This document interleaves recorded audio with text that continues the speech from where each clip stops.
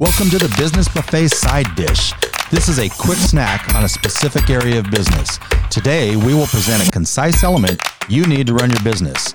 Remember to visit businessbuffet.page or listen to wherever you get your podcasts.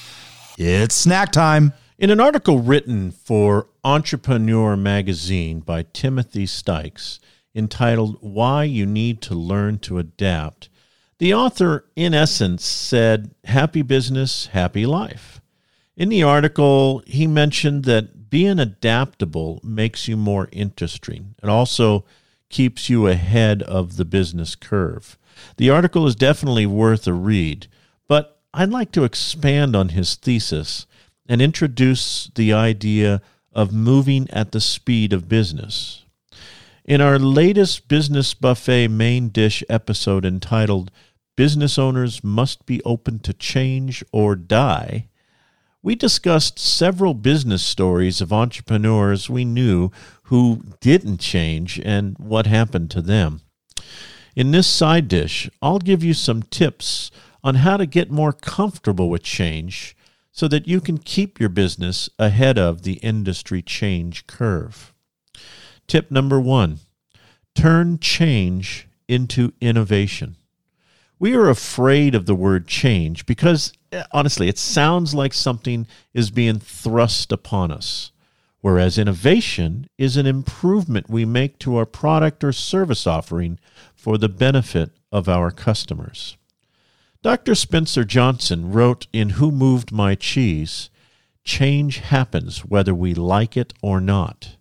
Business trends, industry fads, competitors in the marketplace, and honestly, 100 other variables impose their will on you and your business. Viewing the process as innovating or improving your processes can help set your natural fight or flight reaction at ease. Sound too simple? Okay, check this out. If you are like me, you once worked in corporate America.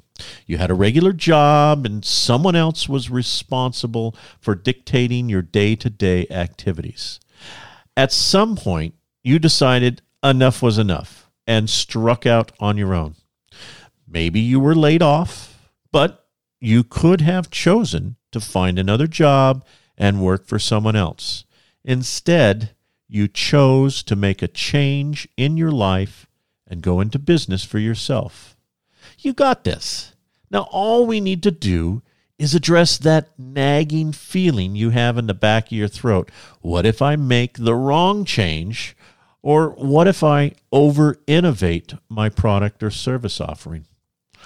When you're innovating your product or service offering ahead of the industry curve, or in this case, customer demand, then you have more time to get the change correct. However, if we wait to change until one of our competitors gets the great idea and goes to market before us, then we're behind the industry curve and thus not moving at the speed of business. Instead, we are dancing in business to the beat of somebody else. Put the fear of making a mistake out of your mind. When you started your business, you made the right decision. You were smart enough then, and you are wiser now. Trust your business savvy and innovate for the benefit of your customer. Be the cause for change in your industry, and you'll never have to worry about falling behind the competition.